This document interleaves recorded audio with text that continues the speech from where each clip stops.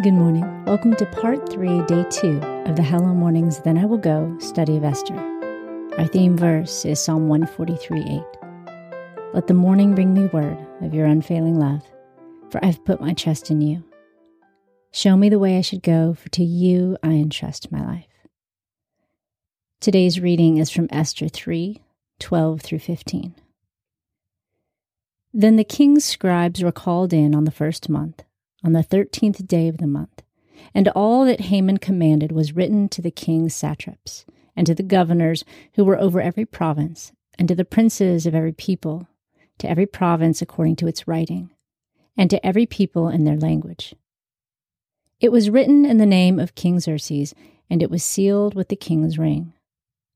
Letters were sent by couriers into all the king's provinces to destroy, to kill, and to cause to perish all Jews, both young and old, little children and women, in one day, even on the 13th day of the 12th month, which is the month Adar, and to plunder their possessions. A copy of the letter that the decree should be given out in every province was published to all the peoples, that they should be ready against that day. The couriers went out in haste by the king's commandment, and the decree was given out in the citadel of Susa. The king and Haman sat down to drink, but the city of Shushan was perplexed. Today's commentary is by Jamie Hilton.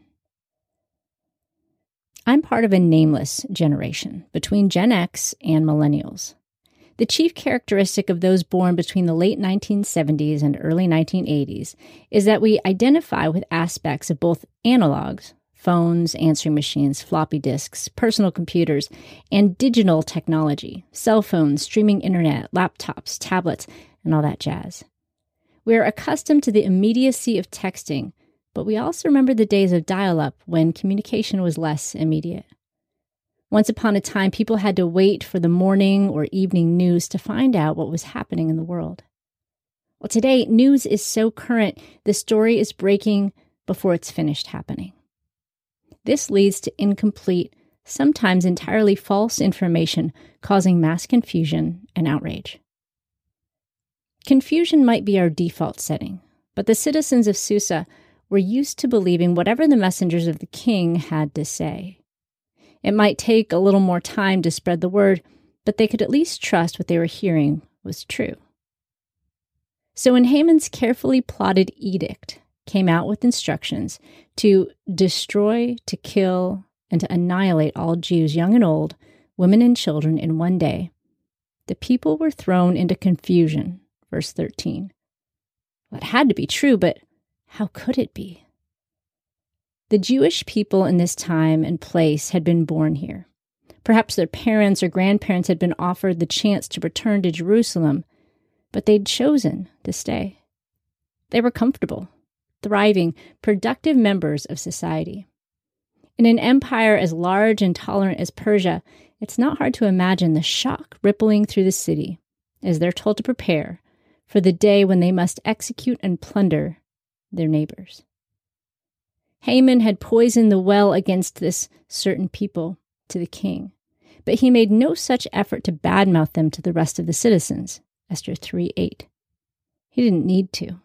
The king's signet ring made the proclamation impossible not to obey. Was Haman worried at all about retaliation? It doesn't appear so. It might not seem like a big deal on the surface, but suppose for a moment that the people of Susa hated their Jewish neighbors. What if they were hungry for their destruction?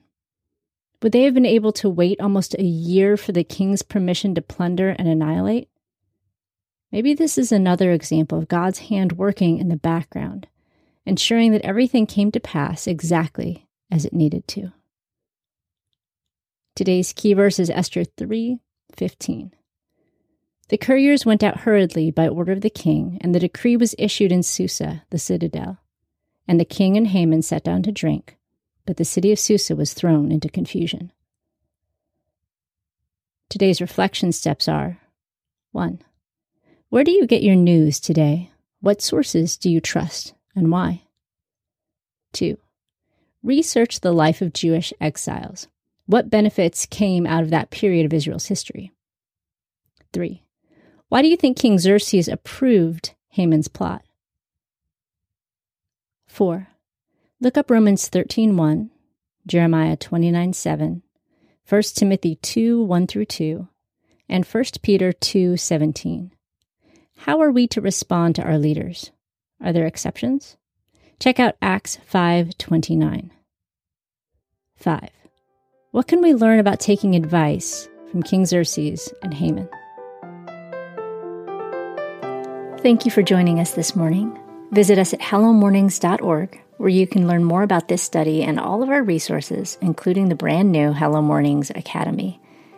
Now may you walk in the fullness of God's grace and love today.